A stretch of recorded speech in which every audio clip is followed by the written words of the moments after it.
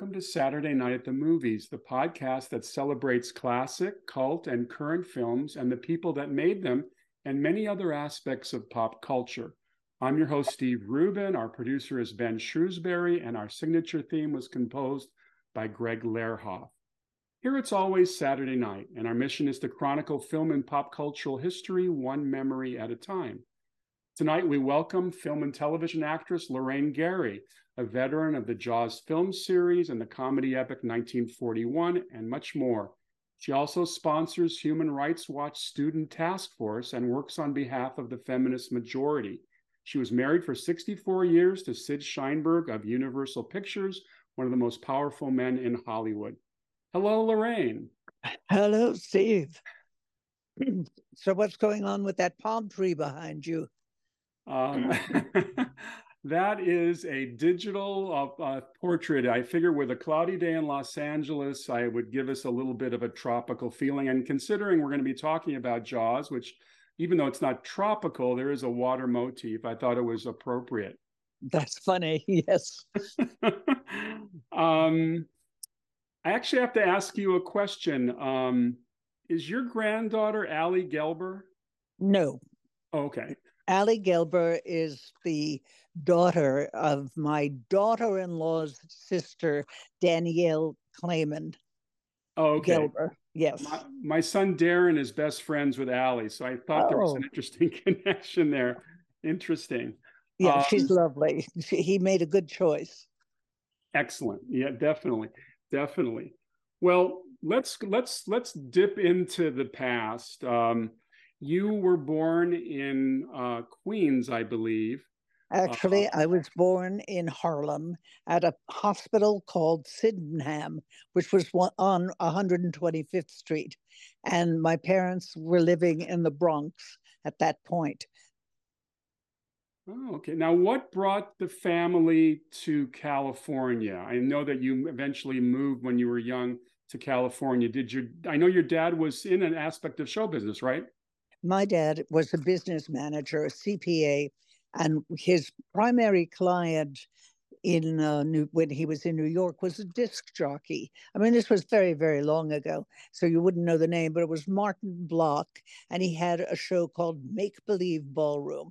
And Martin and his wife, Esther, chose to move to California and restart their lives together. And my dad thought, okay, that's a good idea. And we moved in 1948. I was in camp, which I hated, and I got a letter from my dad saying, darling, I have news for you. We're moving to California. We're going to have a rolling lawn. Well, we moved to California. The rolling lawn was one little patch of green, but it was beautiful, and it was much better than living on the fourth floor of an apartment building in Queens. Queens is where we came from. We moved from the Bronx to Queens. Well, I'm a kindred spirit because I'm a Chicago-born kid, and my dad got tired of those winters, and his brother was working in California, so he followed that Horace Greeley head west thing. So he also got us out to California. Oh. Now, were you one of those kids who loved to perform from an early age? Were you doing things in elementary school like appearing in plays, or did that come much later? No, I was one of those kids. I remember standing on the stage singing a cowboy song in a cowboy costume, and that was in the 6th grade in California. I loved doing that, and I was taking singing lessons and acting lessons. I tried to take dance lessons from a well-known choreographer and husband of a movie star. His name was Nico Charisse, and I'm so clumsy and klutzy. I was overweight and sort of blind. He said, you'll never be an actress. You will never be an actress. And we said goodbye to each other forever. So I proved him wrong, but I am still klutzy. His loss, definitely. What high school did you attend in LA? I lived in Beverly Hills, so I went to Beverly High. Okay. Got it. I was down the road at Hamilton. Well, we lived near you then, because when Sid and I were married, second house we bought was near Hamilton, about 3 blocks away on On what Cardiff. street? On what street? Do you remember? Yes, Cardiff. Oh, sure, of course. Well, I lived on Cattaraugus, which I had trouble spelling for many years, and then I discovered that it was the name of a New York Indian tribe. Ah, So that was news to me. So I mean, since you married Sid very early in your life, tell me how you met. it was a Saturday, and I had a date with an older man. He was 28, and he was a vet. He had been in the army, and I thought it was very, very exciting. He called me, um, a call that I was living in a dorm, and the dorm, you didn't have your own phone. There was one phone on each floor, but you had a buzzer in your room. I got buzzed, went to the phone, and it was this man who said, sorry, I've got to cancel our date. I just got engaged. So, okay, I was free on Saturday and in the dorm, and a friend, a young woman, had just moved into the dorm. I was in college for less than 3 weeks. Um, and she said, listen, I'm going over to this fraternity house, which turned out to be a 2 bedroom apartment. In New York, fraternity houses are fairly small. Do you want to come? And I said, yeah, I washed my hair. I got ready for a date. Sure, I'll come. So I went with her and we walked into the apartment, and there were several guys there, and there was one that was dramatically different. He was tall, he was beautiful, he had bright green eyes, he had gorgeous wrists, and a mellifluous voice. And we started talking. We were immediately attracted to each other. And after about an hour into that, he said, well, why don't we go downstairs and have a drink? So we went down to the university bar, which was in that building, and I had a sidecar. I was 18. I never drank before, but he was 19, and he was a drinker at that point. And he walked me back to the dorm, and he kissed me and asked me for a date the next weekend. And I ran upstairs and I wrote my mom, dear mom, I've met the man I'm going to marry. How dramatic. It was dramatic, particularly since it never occurred to me to get married or nice to have a date, but to marry someone, those words never were in my heart or came out of my mouth. I wanted to be a Broadway actor. That's what I wanted to do. Maybe musical comedy actor. But I fell in love that minute. And we were together from then on.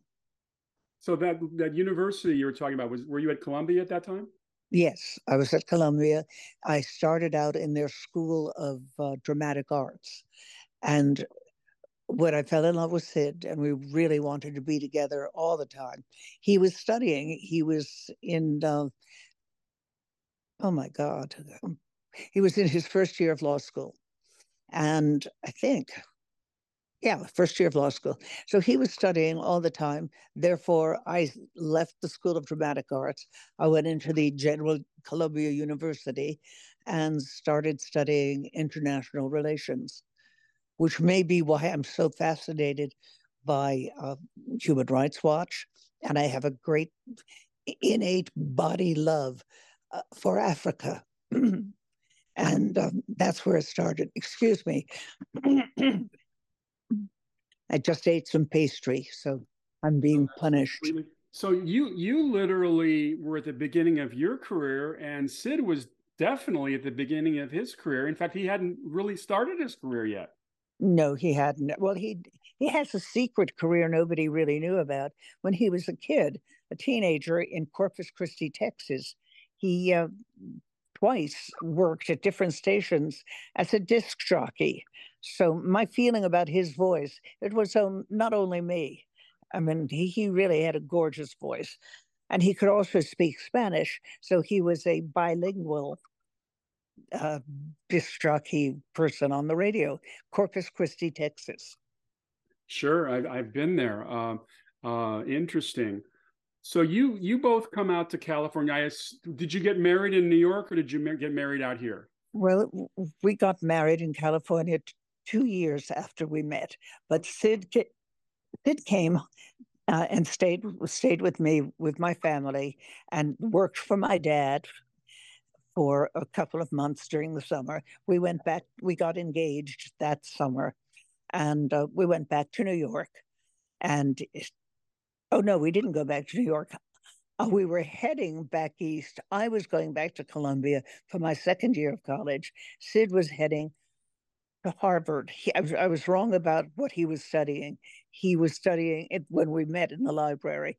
He was studying. He was still in college, but then law school, and he started at the university. No, he was going to Harvard. I've got it all mixed up. Sorry, this is not a great week for me. I lost a dog 3 days ago, so I'm sorry. it's really all I can think about right now is Eddie, but. Sid and I got engaged and went back. We went to Corpus Christi to be with his family, and then we were driving to the airport. Sid's dad was driving us. I was going back to Columbia. Sid had been accepted to Harvard, so he was going to Boston. And in the car, en route to the airport in Texas, he said, "I can't be without you. We have to be together." So we decided in the car that we would both go to the University of Texas. He was admitted immediately to the law school, and I was admitted as a sophomore. And we continued our relationship. How did you feel about being in Texas? I was stunned because I had never been around um, discrimination. And I would see white drinking fountains, colored drinking fountains. And it was really a shock to me. Texas, Austin, Texas is really fun. I liked Austin. I did not like the other parts of Texas very much, but I enjoyed Austin. We had a fun year, and Sid was actually a star of the law school. And the tradition at the University of Texas Law School is that for the homecoming event there is a homecoming queen. Well, the homecoming queen who was chosen by the law school students happened to be Black. And the dean of the law school um, said, "This is not acceptable." He called Sid in because he was the primary student in the law school first year. And he said, "Look over there." And out the window behind his desk was the state capitol. And he said, "There's a woman in the law school whose husband is a senator in the Texas Senate, and she's the one that should be the homecoming queen." And Sid said, "I'm leaving. We're not going to stay here. I'm going back to Columbia, and bye." And we left. We left. Good We for left off. you. Good for Yeah. you. Wow. And then we decided our marriage was coming up. We went to back home to Los Angeles. Sid agreed to come to LA with me. He was offered a job in DC and turned it down. My father, and actually, we got married. We had a wonderful wedding. I think I was the first in my class to get married. I couldn't believe it because it's nothing that ever interested me. But yeah, I was the first one. Anyway, my dad adored Sid and knew what he was as a working person. And he was negotiating for something for the Jack Benny show. So he was working with Universal's lawyers. And he said, my son in law is brilliant. And he's been out here for a year. Sid, the first year, Sid was teaching at UCLA, teaching at the law school. And, wow. Okay. and my dad said, you got to meet him. He's really terrific. And I bet you might end up hiring him. And they did. And he was the lowest of the lawyers for a year or two.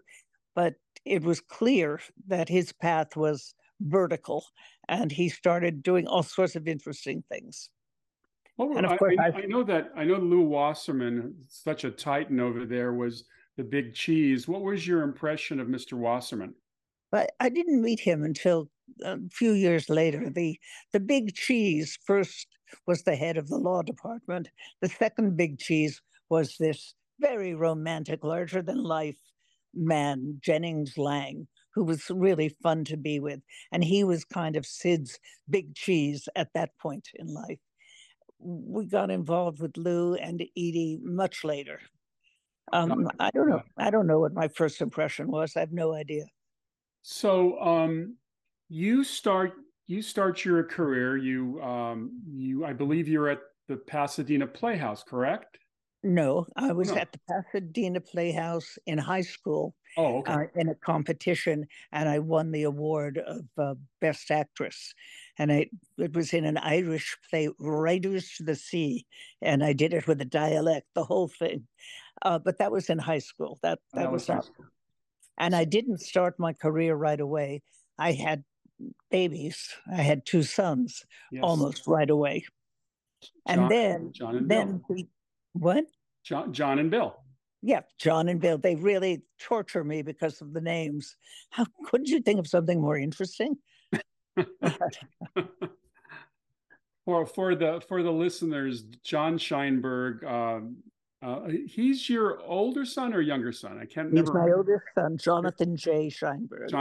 John and I worked together at Columbia Pictures back Oh, in the 80s, and that's where we met. And he made a deal for me, which I'll always remember him for. But we'll get to that another time. So you start working in television. well, I started working in little theaters, Little and theaters. yes, little theaters, and then I auditioned for the Actors Studio and was accepted. And I did most of my work in little theaters for the first few years, and then I got a job, and I think I said, "May I help you?" That was my line. And the second, and I had a couple of jobs like that, but they started piling up, and it was wonderful, and I could still do my theater work, which I loved. Well, come along 1974, 1975, which is a few years later. You are cast in Jaws. Obviously, it's an iconic picture, an iconic role. Can you kind of walk us a little bit through how you ended up working on that picture? Yes, I can. Oh, I guess the obvious answer is Sid was head of the studio. So get that out of the way and have it said out loud. And Sid had adopted Steven Spielberg as his protege. So, but Steven had seen my work. I was in the pilot of Kojak. Played Telly Savalas's girlfriend, and I did a couple of Kojaks, and he liked my work, and I guess it was a way of Sid being thanked. Yeah, I don't know. I'm not going to bullshit too much. Well, Just a little. it helps when you have people in high places. But I think that from what I read, you did the Marcus Nelson murders. Was that part of that Kojak? That was Kojak. Yes. Yes. So I mean, obviously Stephen was impressed with that. I mean, the things I've read about the making of Jaws portray him as someone who was literally overwhelmed by the process of making this movie. Um, I know that in the first Jaws movie, you do not do any of the water stunts, so you weren't out on the ocean. But tell us a little bit about just coming out to Martha's Vineyard. You were there quite a bit of time, I would think. I have been there every season, and it's a delightful place to be. Um, Doing the first show, we had so much fun because everybody was delicious. I mean, Stephen is still wonderful, but he was a boy, and he was a lot of fun to be with. And Robert Shaw, oh my God, one of the most attractive men I had ever met, and totally charming. It's a good thing we only overlapped 3 days. I could have fallen head over heels in love with him. Um, but Stephen he had rented a house. I stayed in a hotel, and Stephen had us to dinner most of the time. And he had a Portuguese woman cooking superb food. So that was fun. And Carl Gottlieb would be writing whatever the next day's work would be. And that part of it was fun. It was strange being alone and not having my kids or my husband, but Now, it was really fun. you have a terrific rapport with Roy Scheider in the movie, as you do in the next film as well. Had you ever met Roy before this movie? I never had met him, and we did not have a personal rapport. We, Really? yes, um, we didn't like each other, and Roy hurt my feelings one day. I remember this so clearly. Stephen was setting up a shot where Roy and I were sitting close to each other, and Roy turned to me and said, "You have a big head," and he didn't like me. I mean, my head was literally larger than his head. I mean, he was a frail man. He was not a big guy, but we worked and it was fine. He spent most of his time with oil on his body with one of those tanning things, the aluminum foil. Right. And he smoked and we had no personal relationship. None. Wow. Boy, the magic of the movies. In the film, you guys are thick as thieves, and that's called good acting. It's acting. That's what you do. Now, while you're making this movie, were you obviously aware of the fact of well, let's see. Since you did not do the water stunts, did you finish filming and go home, or did you stick around when they were filming the water? Oh no, well, both, because they did some of the water stuff when I was there, but I left. No, I came home, and then we did additional work back here in LA to Right. pick up stuff. So I think I didn't have more than maybe 3.5 weeks on location for that one.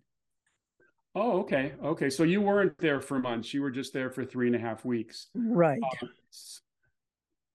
what did you think of the movie? I mean, you get cast in this movie. What was do you remember what you thought of casting and what is essentially a horror movie? I never thought of it that way. I didn't think about those things. I was thinking about, is this costume going to make me look fat?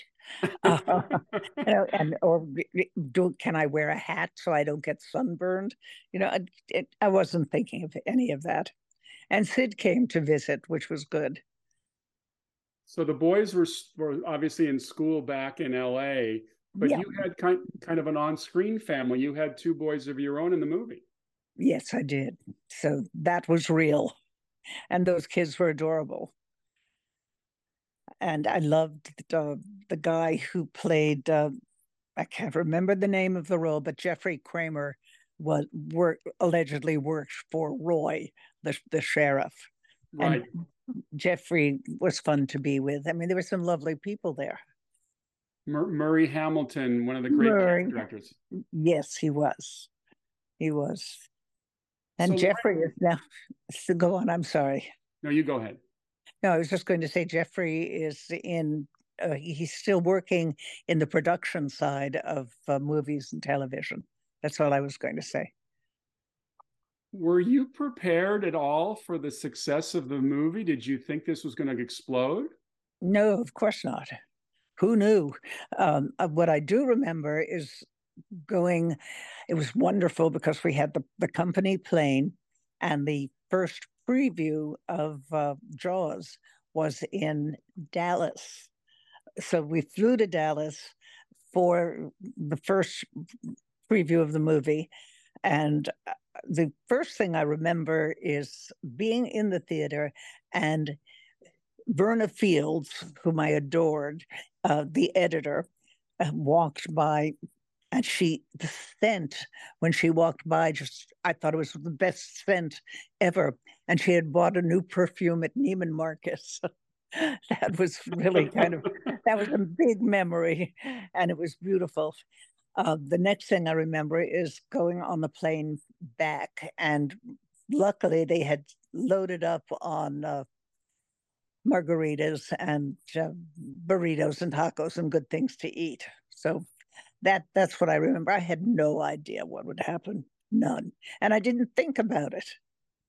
And what do you remember about the audience reaction in that screening? It was amazing. It was an amazing reaction. I think everyone was stunned and clapped forever and yelled and hooted. It was fun. It was terrific. It's amazing the release plan that Sid's marketing department planned for this movie. I read recently that it was the first time they opened one movie in 400 or 500 theaters at the same time. This had never been done before. No, I think Sid had enough confidence that the movie would be a smash at that point. Uh, that he said, "Let's do it. Why not? Let's do it. Let's get it out there," and they did. So when they came to ask you to appear in Jaws 2, once again opposite Mr. Scheider, what was your reaction? Great. That'll be fun. I like making movies, and I did television in between, and I enjoyed it. What actor doesn't like working?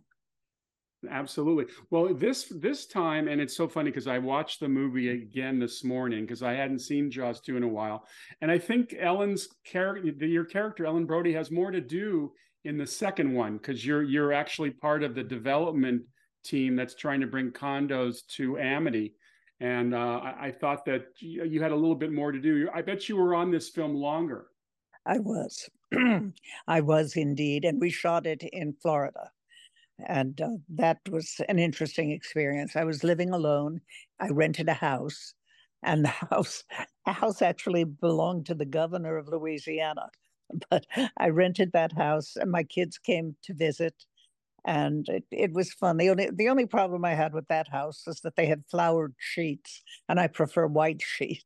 But that was Well, fun.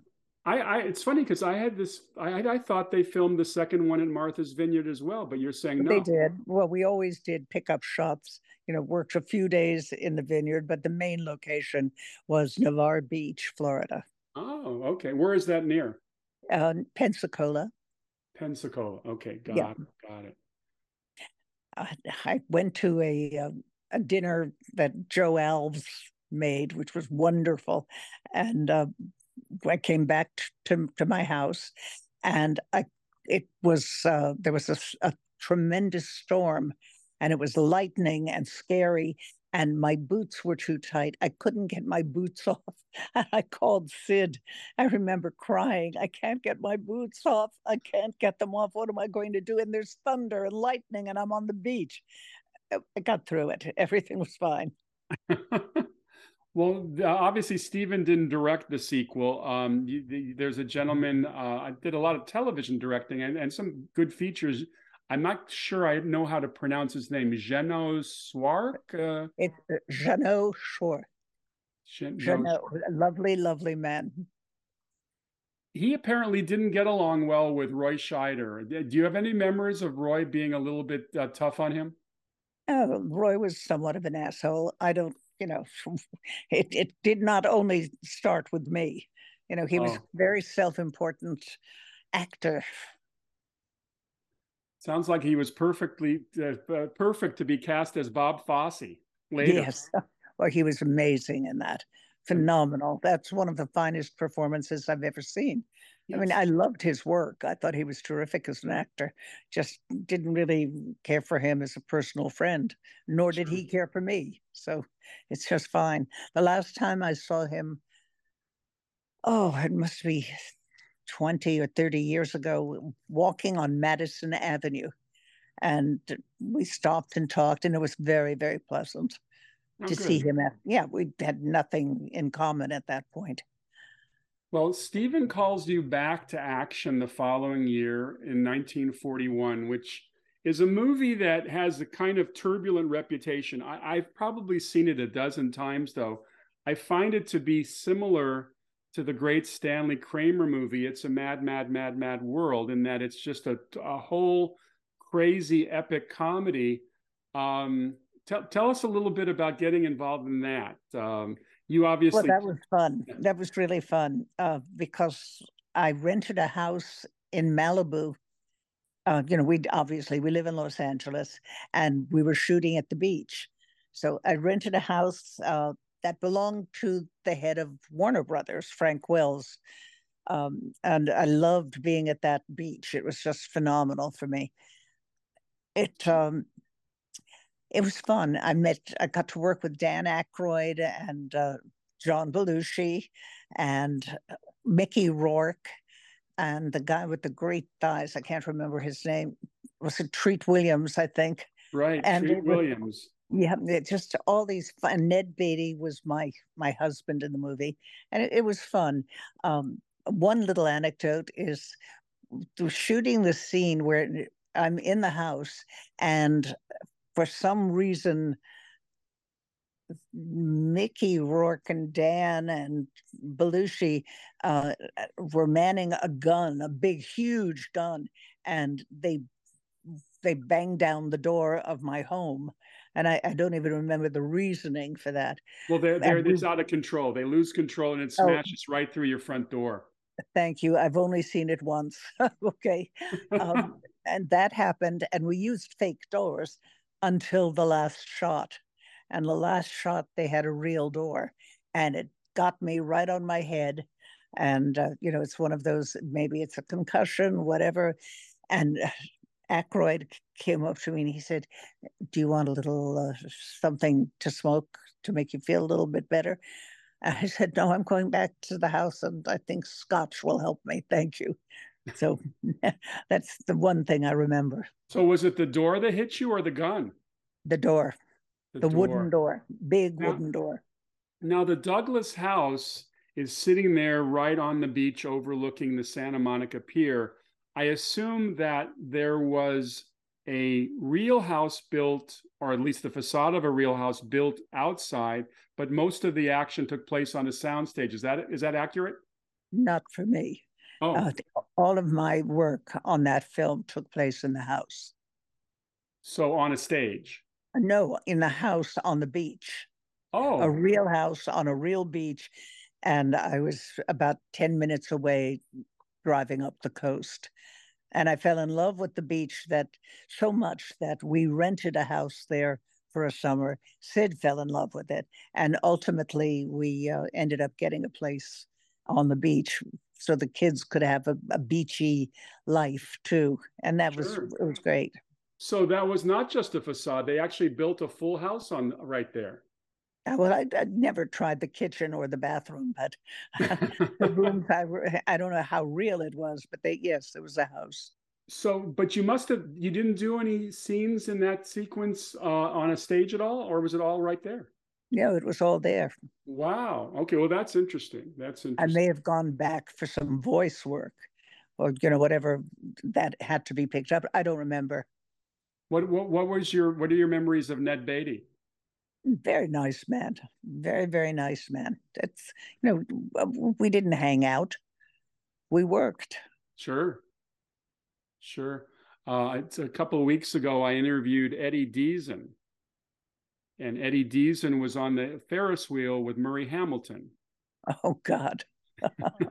Driving him crazy. It's in 1941. If you watch it today, it's a little bit misogynistic. The treatment of some of the female characters, and it's very racist in a way. But it's 1941. People weren't happy with the Japanese. They had just bombed Pearl Harbor.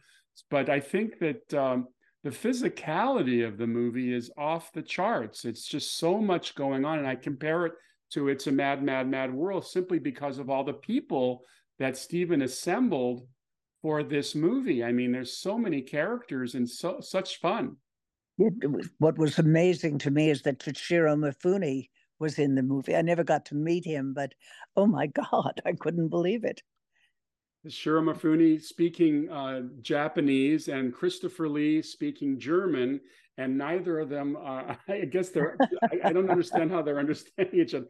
It was very, very funny, very funny. But the last scene one of the last scenes in the movie, and excuse me for spoilers, guys, because I know some of you have never seen this movie, is Ned is going to pin a wreath on your front door to commemorate Christmas, and the whole house falls off the cliff.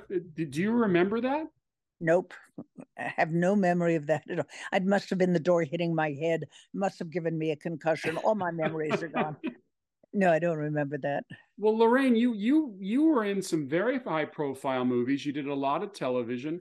Why did you give it up? I didn't give it up. It gave me up, and that was age.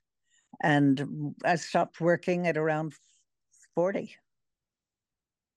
And then I decided that I wanted to produce a play and put it on a stage here in LA. And I contacted an agent for a play that a friend had written, and I really liked it. The man's name was Oliver Haley, and it was a woman oriented play, which I wanted to play that role. And when I went to meet with the agent, he said, no, no, you can't have the play, but would you like to be a literary agent?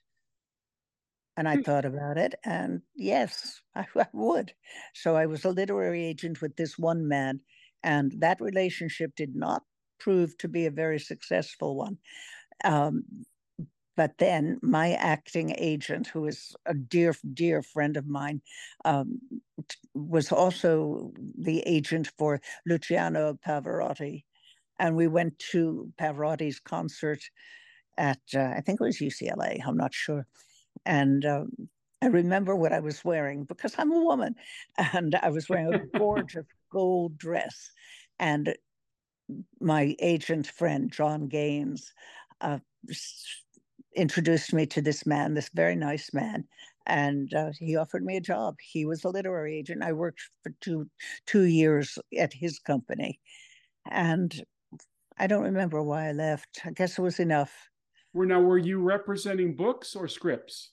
I was representing writers, scripts, and Oh, writers. oh, And okay. yeah, and the one successful thing I did was getting a job for a writer whom I really thought was brilliant, writing a movie for Taylor Hackford with Baryshnikov and I can't remember who else. Oh, I wonder if that's Gregory Hines. Was that the movie? Yes, is it the Out of the Past? Wait, what was the name of that? I don't remember it, but I do remember Baryshnikov and Gregory Hines in a thriller. So that must That have was been it. it. No, Out of Yeah, the that, Past.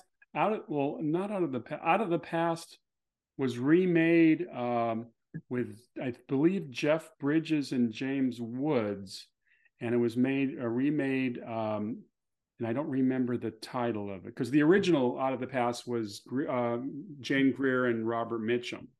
But no, I can't remember the name of the Baryshnikov movie. So that was a success for you. That's great. You know, literary agents are very tough to get. I mean, I'm a writer myself, and one of the toughest things these days is trying to get people to read your material. It's just very it's challenging. everything has changed. I mean, the fact that you can read anything you want on your phone and see anything you want. I mean, life has really changed for a lot of people in a lot of businesses. So much so, so much so.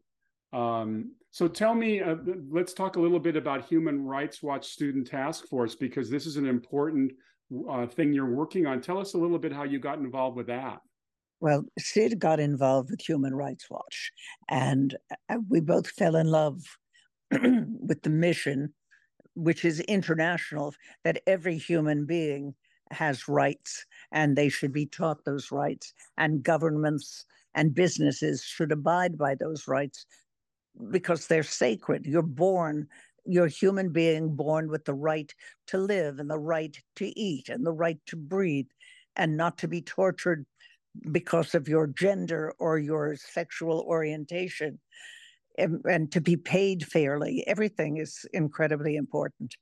And Ken Roth was the head of human rights for almost 30 years. He just retired this year.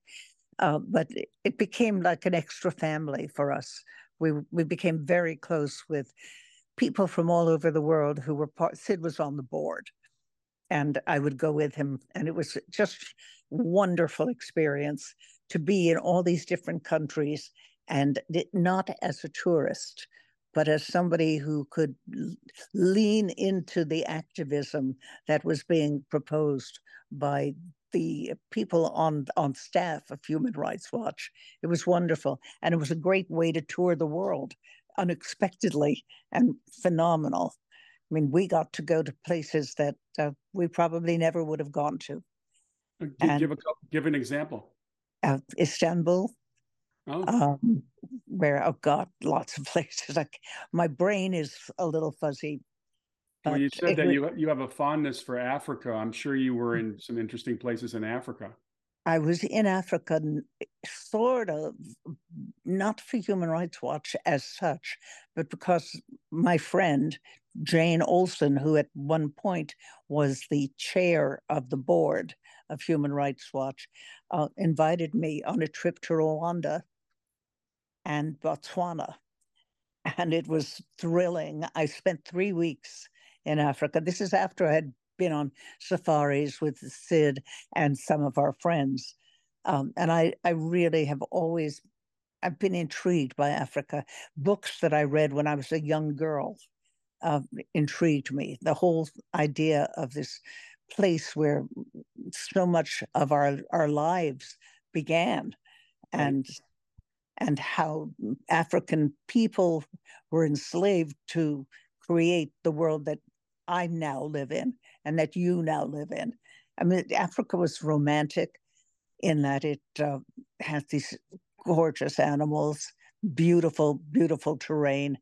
I loved it. I sort of glamorized. I still do love it. Sure. I want, it's definitely on my list of places to visit. Definitely. Well, we've had a great conversation about some of your work. I should mention to the listeners that you did come back for one final time in Jaws: The Revenge, but was it more like a cameo? No, it was not. It's the only time in my life I got star above the title billing along with Michael Caine, and that was fun. And that's great. That's great. Yeah. It's been too long since I've seen it, so I forgot about that. That's great. It's a pretty rotten movie, but it was fun to make. I mean, it's wring the last dollar out of that franchise, but it was fun. And we shot in the Bahamas. And my agent, my friend, John Gaines, said, oh, you're not staying down in the hotel in the city. You're going to rent a house in Lyford Key, which is really a gated community, gorgeous. So I rented a house by myself again. And, people came and visited. My niece came and visited. My kids came and visited. That's Sid, of course. But it was, sort of kind of a rotten movie, but it was fun to make. I always get the impression that being around Michael Caine is a hoot. Did you enjoy working with him? I did. He's a charming man whom I had met socially here in LA, in Hollywood. Lovely man. He's married to a lovely, lovely woman, Joanna Shimka. No, that was Sidney. Sidney Poitier became a friend before I did this last movie. I mean, he's somebody I had known on and off for years. And he arranged for me to meet someone in the Bahamas because that's where he was from. And he gave me advice. It was what a wonderful man, gorgeous, wonderful man. And I'm very sorry that he's gone because, he was a complete addition to anybody's life. A lovely, lovely human being. I think you were thinking of Michael Caine's wife. Is it Shakira? Yes, I was thinking Michael Caine's wife because Joanna Shimkus was Sidney's wife. Sidney's wife, and Shakira is someone he saw on television. The legend goes. Thinking of all the people you met when you, over the course of your career, not only from you working, but being with Sid at events, who stands out in terms of the people who were bigger than life? I mean, obviously Michael Caine is bigger than life, but there are others. Any fond memories of people you've met over the years in the business that really stand out for you?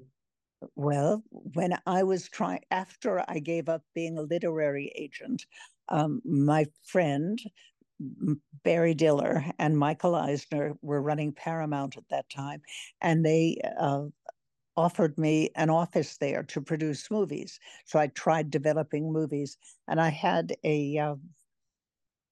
an idea that I may be wrong with the timing, but I had read a book that informed me that Golda Meir, who was obviously the president of Israel in a very dangerous period of time, Golda Meir was born in Milwaukee. Right. And she lived in the States until she was 17. And I thought it would be a wonderful, wonderful movie to see Golda as a girl. And a friend who had just opened in a movie called Star Trek, and her name was Carrie Fisher. Carrie agreed. Star Wars. Star Wars. That's it. Carrie agreed to play Golda because she was a young woman, nice looking, kind of small and round and lovely. And it took me a year that I alone had to get to Golda to get the rights to her life. And her attorney, who's a famous guy in DC, I guess, arranged it 1 year later. I finally got to meet her. That's who stands out. Movie stars, I'm impressed by people's work that really have an impact on life, on the way people live. And she was phenomenal. And I remember getting her voice was very low. And I spoke for an hour and told her, this is why I want to do the story. This is how we'll tell it. This is how we'll do it. And we'll have an hour of television. And she was quiet for a minute. And then she said, why only 1 hour? Which was great. And so then she invited what happened to that project? Well, what happened is she invited me to Israel to visit her. And I had 2 young kids, and I never took her. That's a regret I have, not having the kids, but not going to Israel to meet with Golda there. I met with her at the Regency Hotel with the most gorgeous men you can imagine standing guard outside her room. And it was fun. That was really thrilling. So she impressed me. Sure. Well, I can understand that, definitely. I've had a real life, not only because of Sid, but because of work that I've done. And I mean, I really loved her. And I love women who are active and powerful. Hillary, to me, was wonderful, is wonderful. Amy Klobuchar is wonderful, and I'd like to see her running the government. But writers and people who actually do good work are the people that I find stunning. Actors, no. So I have to ask you a question because my wife and I watched the movie finally. The winner of the Best Picture Award this year at the Academy Awards is a movie called I couldn't watch it. Everything Everywhere All at Once. And it took me 3 nights to get through it. It just isn't my cup of tea. Yet there are people out there, and I'm sure many of the listeners, who absolutely adore movies. This is a case of a movie that you either love it or you hate it. Well, I just ignored it. I tried it for about 5 minutes and I thought, nope, this is not what I want to watch. And my life now, because Sid passed away 4 years ago, right? My life now is watching television. It's streaming endlessly, streaming, and then getting my Kindle out and reading. Sure. No, yeah. Of course, it's endless entertainment. I think that the movie business, though, could use a shot in the arm, because whereas television is going through a huge golden age of everything, feature films that are in the theaters are just, and the listeners know that I talk about this a lot because I bring it up, that I light a candle to anybody who can get a movie made, especially these days. But I think there's too much artifice and not enough substance. I think the substance has gone to television. Well, I think the only thing I can say that I feel is that I began to get away from anything that is technically created. The idea, I want to know that that's a real person up there doing this real thing. I don't want to know that it was created on a computer. And Sure. that takes away some of the joy of action movies. No, I completely hear you. Well, listen, this has been wonderful. We've been listening to Lorraine Gary, who has had wonderful experiences in the film business and as a consort to Sid Sheinberg for all those years. Lorraine, this has been wonderful. Thank you for coming on and talking to us. I really enjoyed it. I have to tell you something. You have a name that means a great deal to me because my personal doctor for 50 years is Steve Rubens. And he retired, and I miss him. I really miss him. So thank you for having that name. Well, you're quite welcome. And everyone, you've been listening to Saturday Night at the Movies. I'm your host, Steve Rubin. Although I don't have an S on the end, I'm happy that Lorraine mentioned that. I also know there's a rabbi named Steve Rubin who a lady once called me on my answering machine and wanted me to marry her daughter who was marrying a non-Jew. And I had to explain that I was not the rabbi. But this has been great. Thank you so much. And be well out there. Thank you. It's been a pleasure. Thank you so much, Steve. You're Good welcome. luck with everything. Thank you. Okay. Be safe. You too. Goodbye.